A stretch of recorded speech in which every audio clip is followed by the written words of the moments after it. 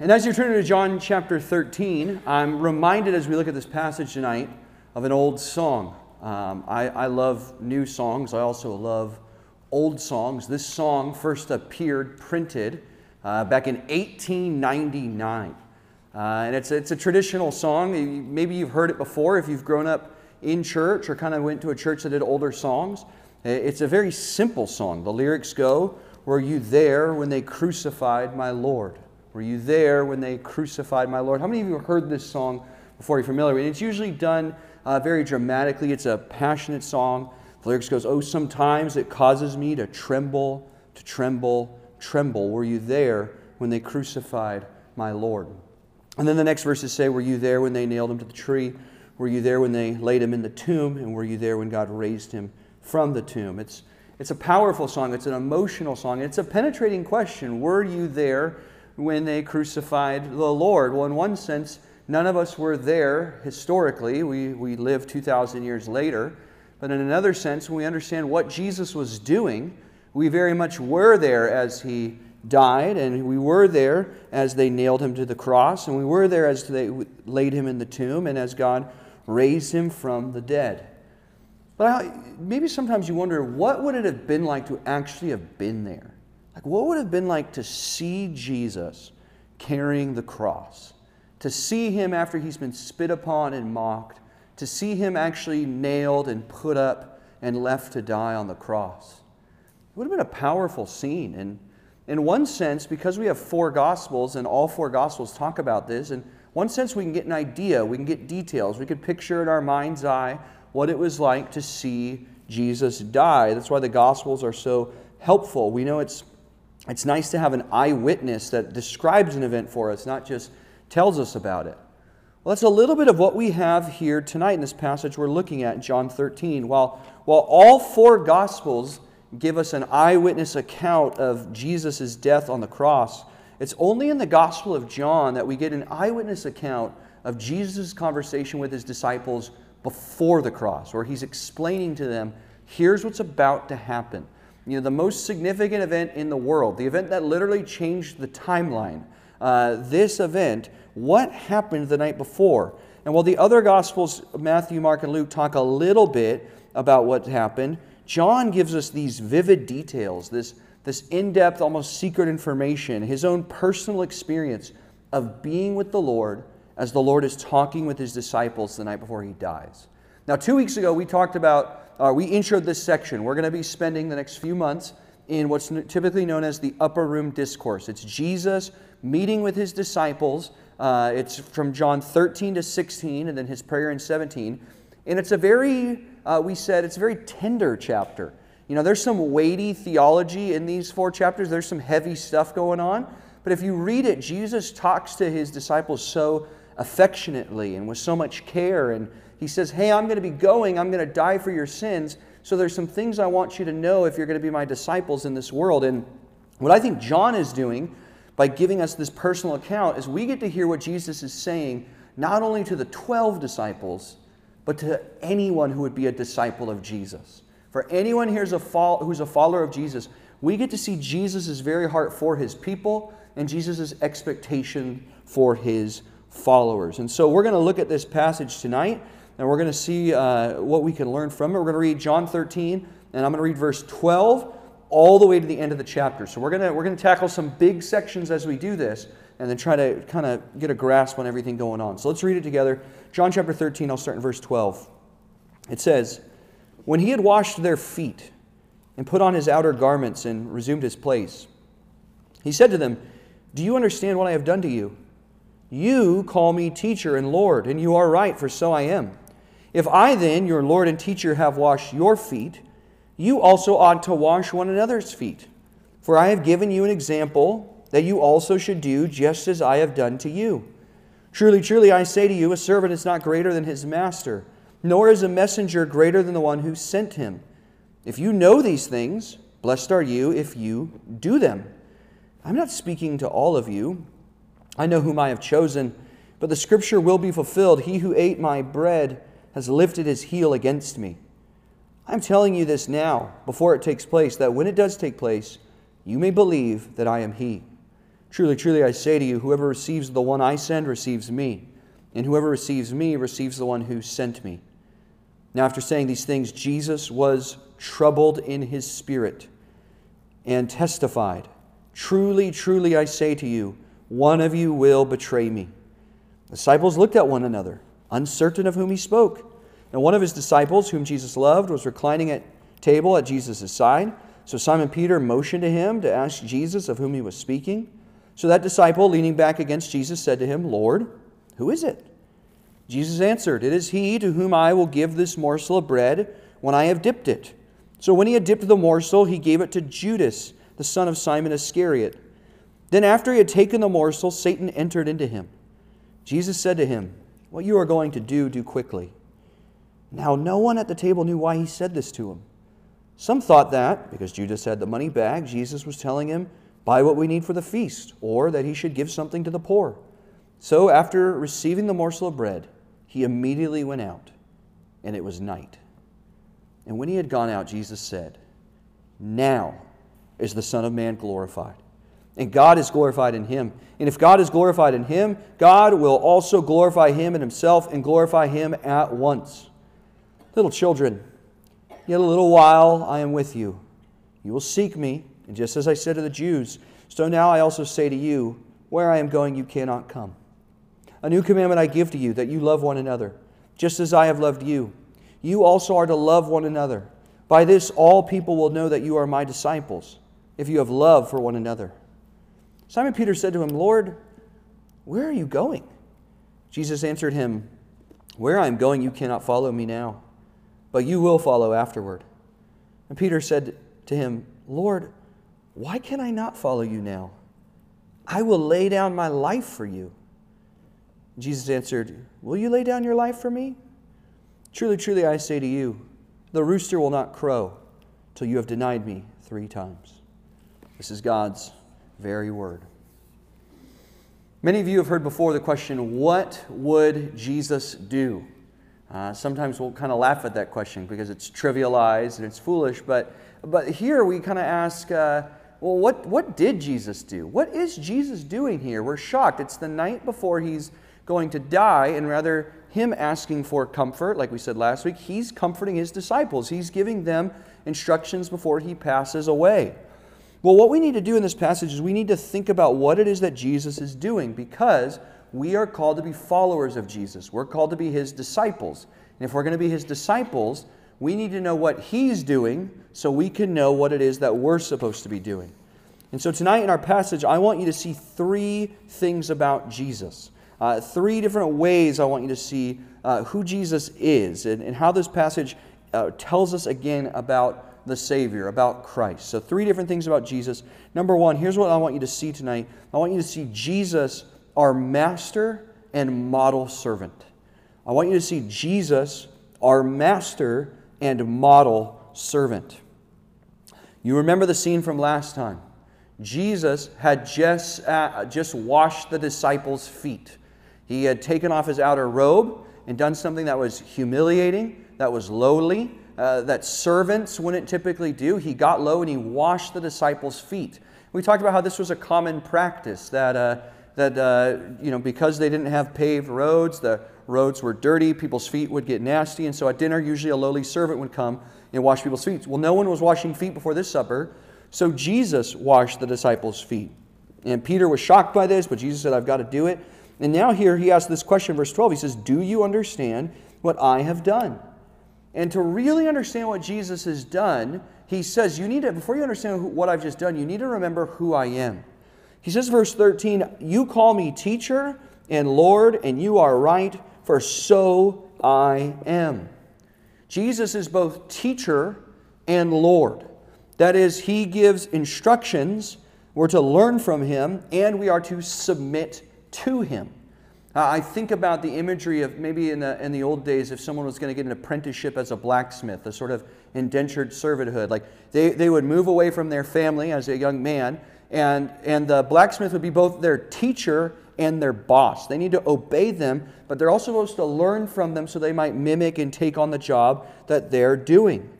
Jesus, as Christians, is our master. That is, Jesus gets to call the shots in our life. To be a Christian is not just to say, I believe in the morality of Jesus or even the existence of Jesus. To be a Christian is to say, I submit willingly, happily to Jesus. I want every area of my life to be in obedience to Him. That's what it means to have Jesus as our master. In fact, Jesus Himself in Luke chapter 6 says, why do you call me Lord, Lord, and do not do what I tell you? That's Luke 6:46. Why do you call me master and not do what I say? So that's who Jesus is. He's our master and our teacher. And what does He do here? What does the master want us to learn about obedience to Him?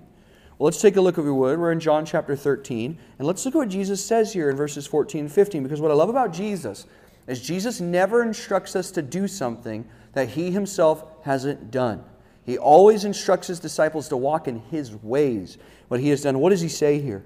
He says, verse 14, if I then, your Lord and teacher, have washed your feet, you also ought to wash one another's feet. Now, what is Jesus saying here? What is He telling us? Again, verse 15, He says, for I have given you an example that you also should do just as I have done to you. What does this mean? Well, I'll tell you what this doesn't mean. This doesn't mean, and I think some of us talked about it in groups last week, this doesn't mean that we as Christians should regularly get together and wash each other's feet. That's not what this is talking about. I don't have a bucket under here. I don't have towels or pumice stones or, we're not going to talk about files and cuticles or anything like that. So, by the way, I had to Google all those things. I don't actually know what any of those are. But anyway, moving on.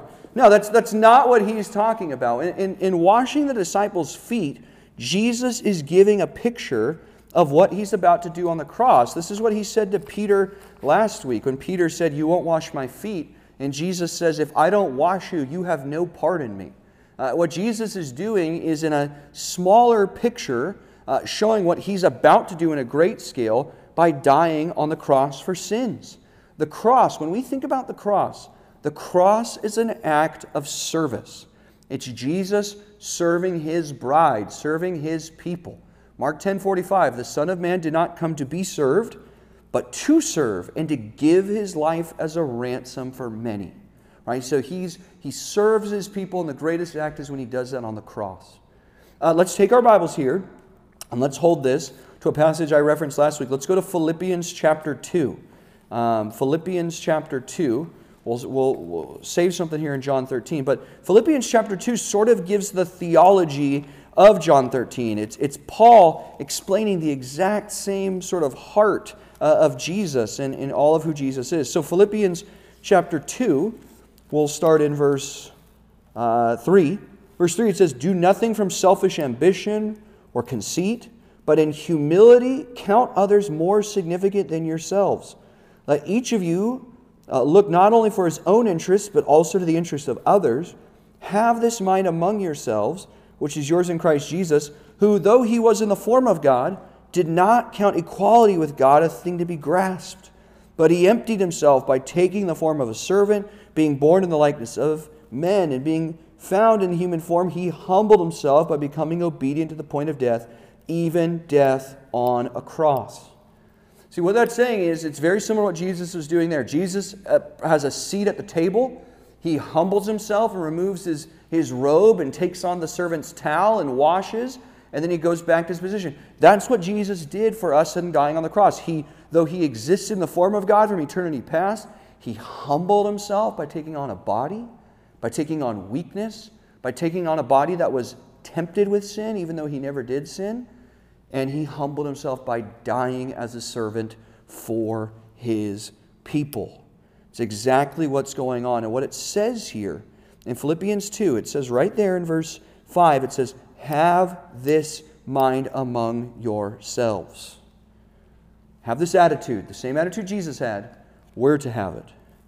Back to John chapter 13. Back to John 13.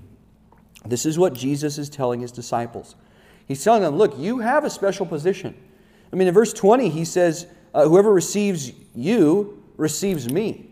What He's telling them is, hey, you have the position now that you're representatives of me. I mean, what a cool privilege of that. The God of the universe, we get to represent Him. He says something very similar in verse 16. He says, I say to you, a servant is not greater than his master, nor is a messenger greater than the one who sent him.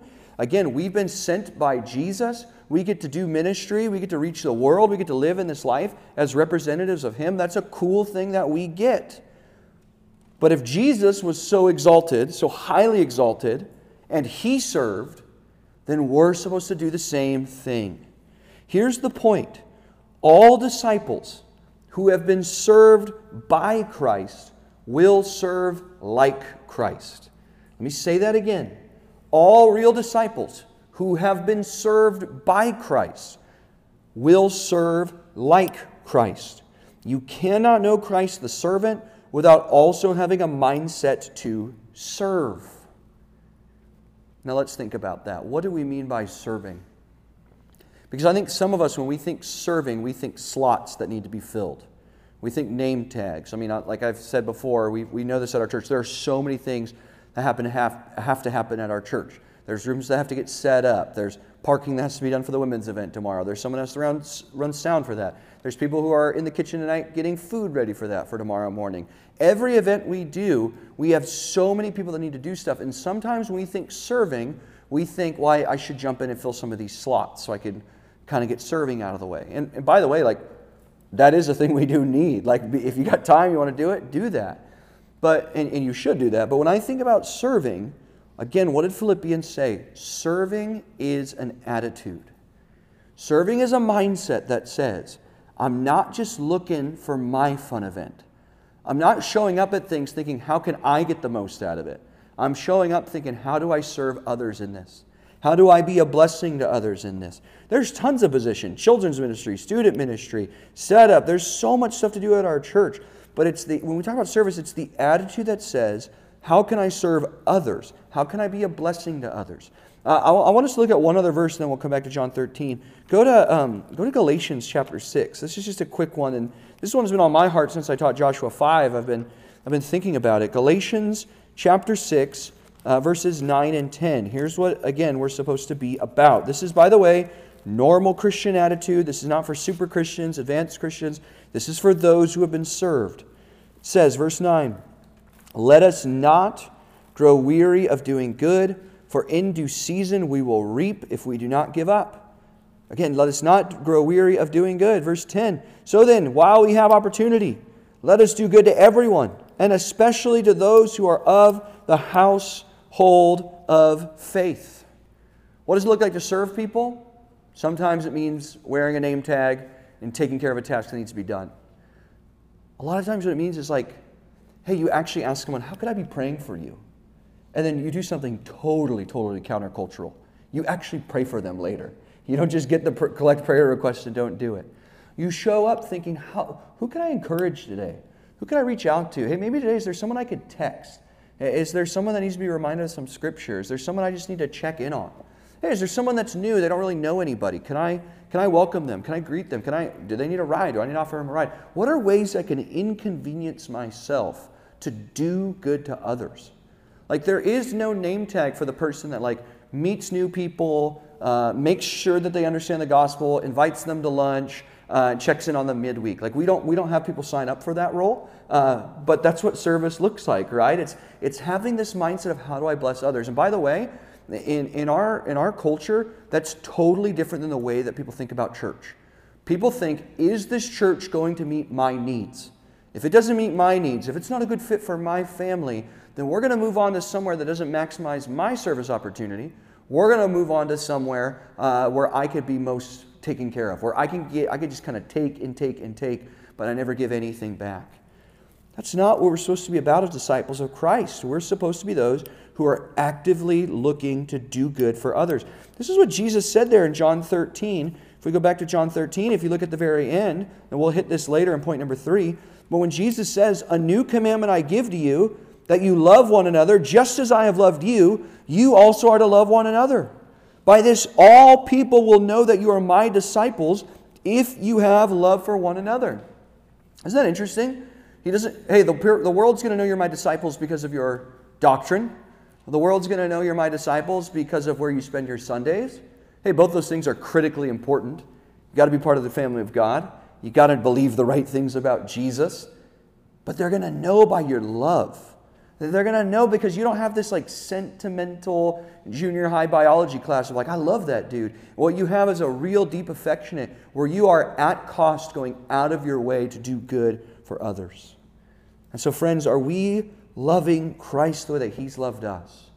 If He has willingly died for our sins, are we loving others the same way?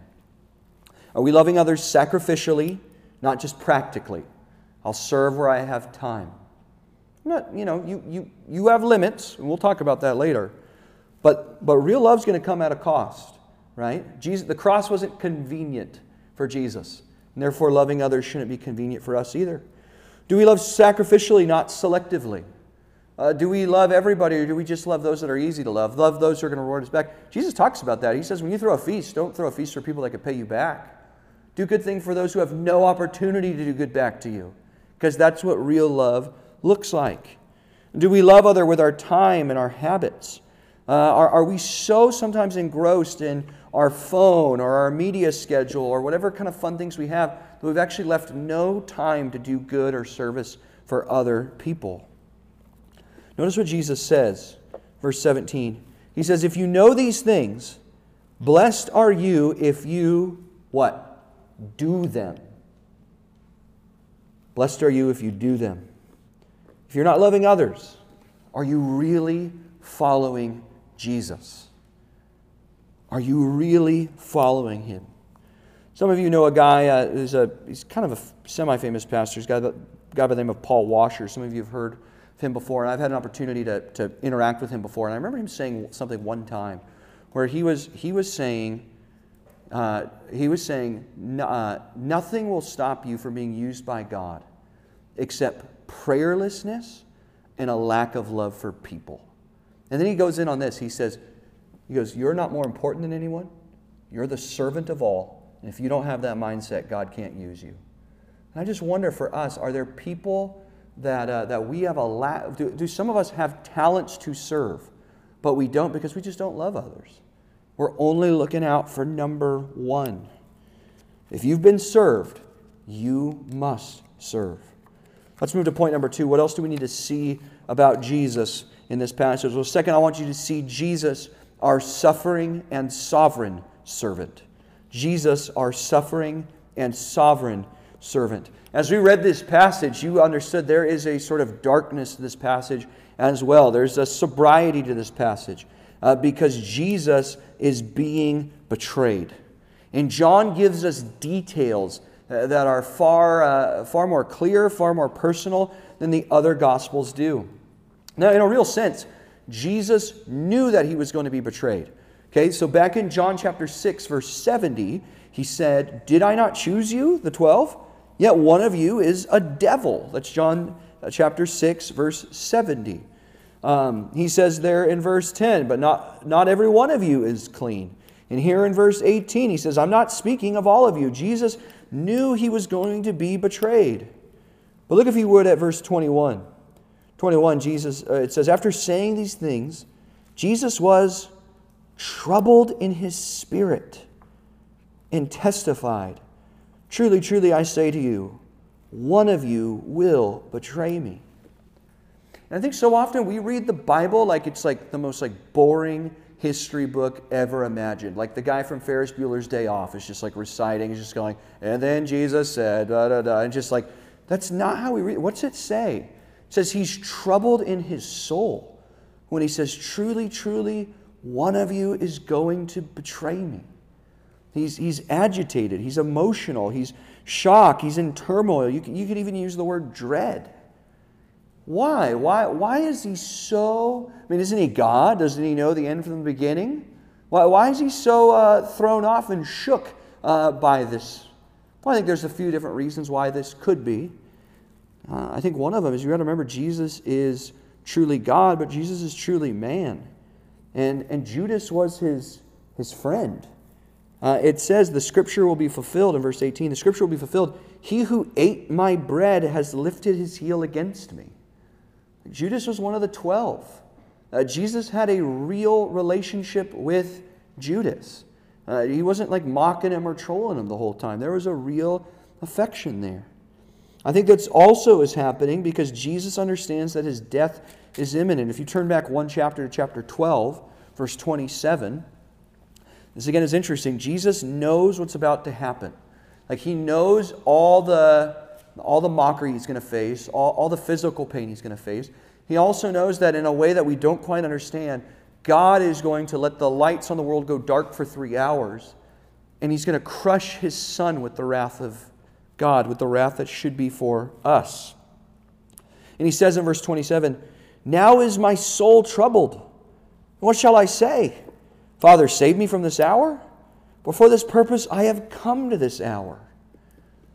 And so perhaps Jesus is troubled by this because he knows what's coming. He knows that Judas is going to set off this chain of events that cannot be stopped. That's going to result in him bearing the wrath for our sin. I mean, Isaiah 53 says that Yahweh, the Father, was pleased to crush him. That our sins were placed upon him. And Jesus is not looking forward to that. Perhaps another reason why he's in turmoil over this is the confusion of the disciples.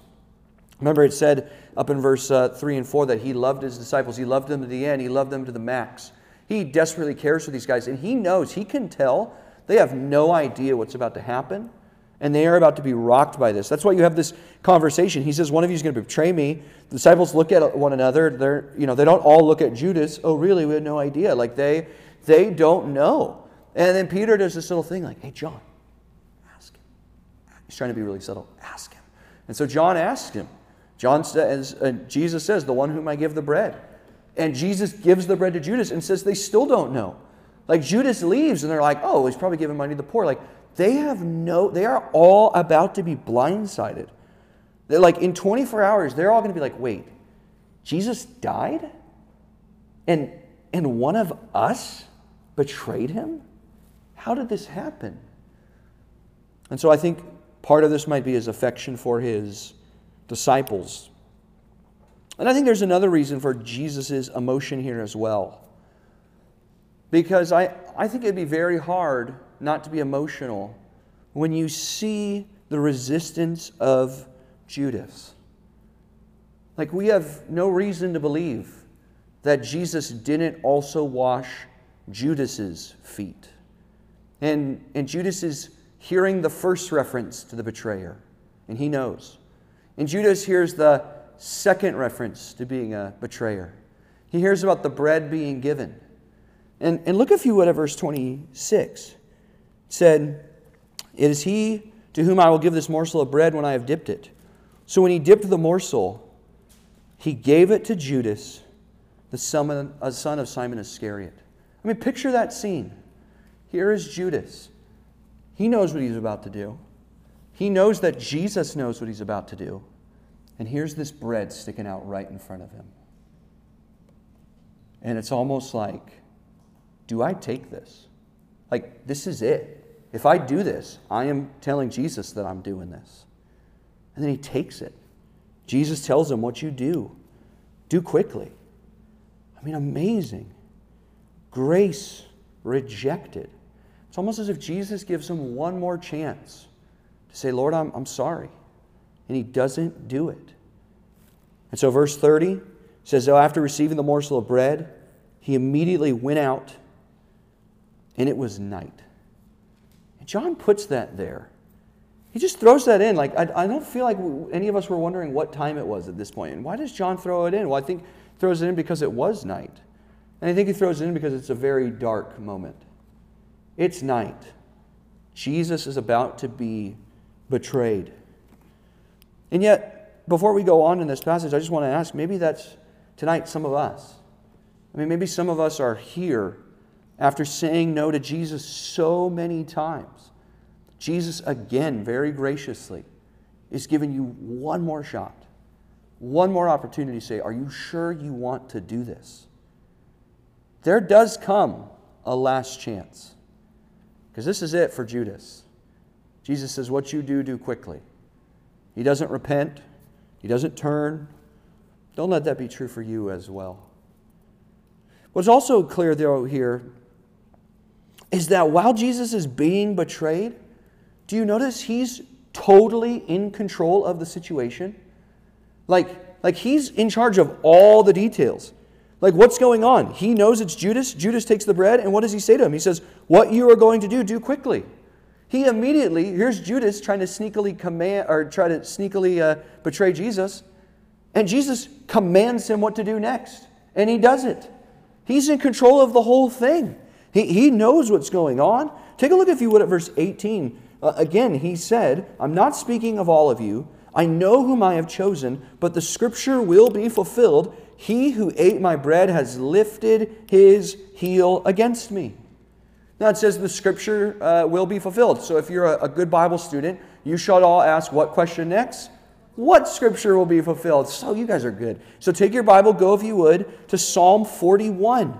Psalm 41, because Jesus is relaying this Psalm of David, and he's seeing himself. He understands this psalm to reflect the truth about who he is, what he's going through, and what God is about to do. So here's David again. He's saying that God delivers his people. God sustains the one who's obedient. He's talking about his obedience, verses 1 through 3. And then in verse 4, he says, as for me, I said, O Yahweh, be gracious to me, heal me, for I have sinned against you. Now that wouldn't be Jesus talking, but let's look at the rest of this. By the way, this is David talking, but let me show you where Jesus is seeing. Here's what David says the rest. He says, my enemies say of me in malice, when will he die and his name perish? And when one comes to see me, he utters empty words. Well, his heart gathers iniquity. When he goes out, he tells it abroad.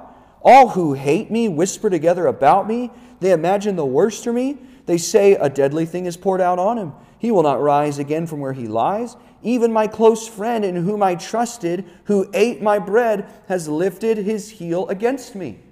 So this isn't a prophecy. David talks about his sin. Jesus didn't sin. But what this is Jesus is seeing what David's describing here. And he's seeing not only David's plight of being hated by all, even by his close friends, but he sees the deliverance as well. Jesus is also having this in mind. Not only going to be betrayed, but verse 10, but you, O Yahweh, be gracious to me, and raise me up that I may repay them. By this I know that you delighted me. My enemy will not shout in triumph over me, but you have upheld me because of my integrity and set me in your presence forever. Blessed be Yahweh, the God of Israel, from everlasting to everlasting. Amen and amen. See, Jesus knows how this is going to end. And so he's grieved for the moment, but he knows what's coming next. He's in control of it all. In fact, one more thing in John chapter 13. Let's turn back there. We'll be there the rest of our time. John chapter 13. Notice what he says here. Verse 19. He says, I'm telling you this now before it takes place, that when it does take place, you may believe that I am He. I'm telling you this, that I'm going to be betrayed, so that when I am betrayed, you might know who I am. And friends, even that word, the phrase there, the ESV says I am He. I think most translations say I am He. The He is not there. I think in the Greek he's just saying I am. It's another claim to deity. Like God in the Old Testament says, I am who I am. It's Jesus claiming to be the I am. He's saying you're going to know that I am God of gods and that I'm in control of all of this. And all of this was part of my plan when I am betrayed so surprisingly. That's amazing. Evil cannot undo His plan. And let's think about that for us. Let's think back to point number 1. Why are some of us reluctant to serve people in our lives? Some of us are reluctant because we have people that no matter how kind we are to them, they over and over again reject us. And even when we try to outdo them with kindness, they mock us. And we think, wait a second, I'm just going to give to this person, this relative, this boss, this coworker. I'm just going to keep giving and giving and giving to them. And I know it's not going to do anything. And the answer is, yeah. That's what Jesus did as well, as He serves Judas. And so while you might suffer in this life for it, you can trust that Jesus sees it, Jesus knows it, and you will get your reward for that in eternity. And you do it, not because you're getting a reward now. You're doing it because Jesus served you. And so you serve others the way that He served you. Finally, let's move to number 3, the end of our passage here. What we have seen, we've seen Jesus as our master and our model servant. We've seen Jesus as our suffering and sovereign servant. And finally, what I want us to see is Jesus, our matchless Savior. Jesus, our matchless Savior. One of the themes in the Gospel of John is this theme of light and darkness. It keeps coming up in the Gospel of John. And I'll read for you John 1, 4 and 5. You could jot it down. John 1, 4 and 5 says, "In him was life, and the life was the light of men. The light shines in the darkness, and the darkness has not overcome it." Right? It's this theme of light and dark. And we even have here at the end here, it was night. And then in verse 31 it says, "When he had gone out." Now remember, Judas now leaves. Judas is gone. The rest of this time, Judas is not in the room. And it's going to dramatically change the way Jesus talks. Now he's just talking to his people. And he has some things he wants to say to just his people. And here's how he begins. What does he start with? He says, verse 31, "Now is the Son of Man glorified, and God is glorified in him. And if God is glorified in him, God will also glorify him in himself and glorify him at once." What Jesus is saying here is now is the time for the Son to be glorified. Look back at John 12. He just said this in the chapter before. I want us to see this because when we talk about the glory of Christ, what we're talking about His beauty, His splendor. We're talking about Jesus as exalted and greater and more beautiful and holy than us. And the question is like, well, where do we see His glory? Well, He's already been telling us this. In John chapter 12, or 12 verse 23, it says, "Jesus answered them, 'The hour has come for the Son of Man to be glorified.'" You're like, awesome, the hour has come where the Son of Man, we're going to finally see Him in all His beauty and His magnitude and His holiness and His transcendence. What is it that we're going to see that shows us this? Well, it shows us this here. "Truly, truly, I say to you, unless a grain of wheat falls into the earth and dies, it remains alone. But if it dies, it bears much fruit." It's glory by death. It's exaltation by humiliation. It's Jesus who is so great going low so that we might truly see how great Christ is. And why Christ is not just a great thing in our life. He is the thing in our life. The one we worship most supremely. The greatest priority and ultimately the only priority. It's all about Christ because of how He died for us. Let's look at this verse here. It's kind of funky language. Verse 31 says, "The Son of Man is now going to be glorified." That is, now who Jesus is going to be put on display. He's the Creator who died for created sinners to be saved. That's amazing. He says the Father is going to be glorified in Him. So as we watch Jesus step towards Calvary, we not only see a willing servant, we see a Father who loved sinners that He would send His Son. So as we go forward in what's about to happen, we're going to say, wow, Christ is amazing. God the Father is amazing. And then as we keep going, it's going to say that God is going to glorify Him. He says, if God is glorified in me, if I magnify the Lord, then God's going to glorify Him in Himself. He's going to magnify me to bring us all glory. And you're like, what's happening there? How is that going to happen? How is God going to glorify Jesus in this? How is He going to put Jesus on display? Well, He does it immediately, and He's doing it in the future.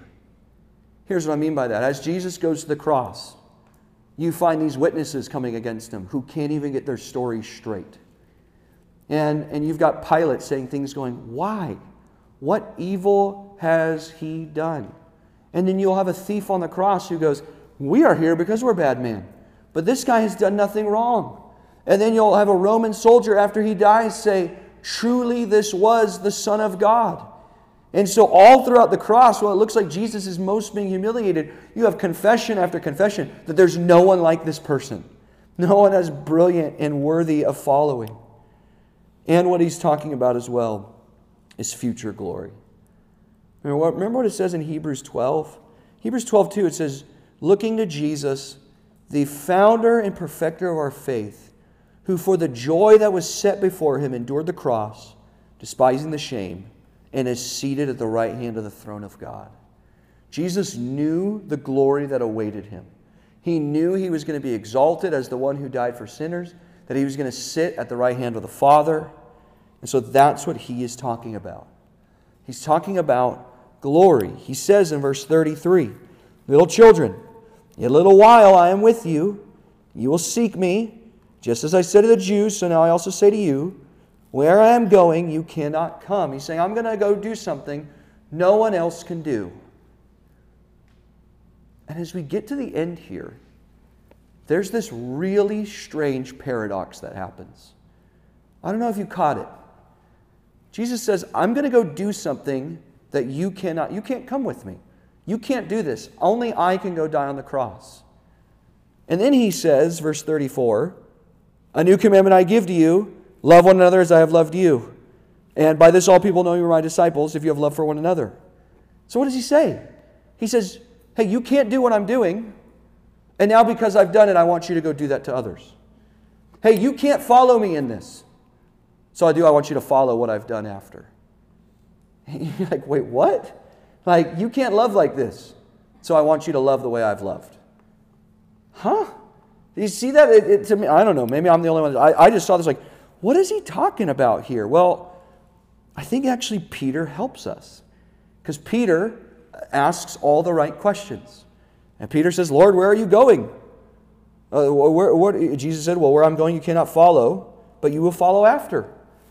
And Peter says, well, Lord, I do want to follow you now. I will lay down my life for you. Huh. What does that sound like? Lord, I want to follow you and do what you're doing. I'm even willing to die for you. Peter's like, Lord, I want to love you. And Jesus says, you're going to deny me 3 times for the end of the night. What do we do with this? Well, I think what this helps us understand is something that's been called the debtor's ethic. Let me explain it like this. Debtor, D-E-B, those silent B's will get you. D-E-B-T-O-R-S, debtor's ethic. Here's what I mean by that. You've heard this said before, and maybe you've said this before, and if you've said this, don't be offended by it. I think people say this with really good intentions, and they probably don't mean what it sounds like. People say stuff like, the Lord has done so much for me, I want to repay him back for all he's done. And it sounds really good, and it sounds really genuine. If you've said that, like, praise God, that's a zealous heart. But here's the reality. We will never pay Jesus back for what he's done for us. Like, we will never love the way he's loved us in our sin. Even the good things we do, we're continuing to borrow grace that we might do them for his glory. And so what this begins to tell us is, again, as we love one another, it reminds us of our permanent relationship with Jesus. That we love because he loved us, but we will never love to the degree that he loved us. We'll never pay him back in that same way. You know what's interesting is Peter will not lay down his life for Christ. Not yet. He will one day. And history tells us that Peter was probably crucified upside down because he didn't think he was worthy to be crucified in the same way as the Lord. But first, Christ must lay down his life for him. See, as we as a church family try to love one another the way we've been loved, as we do that, it will never be about magnifying us.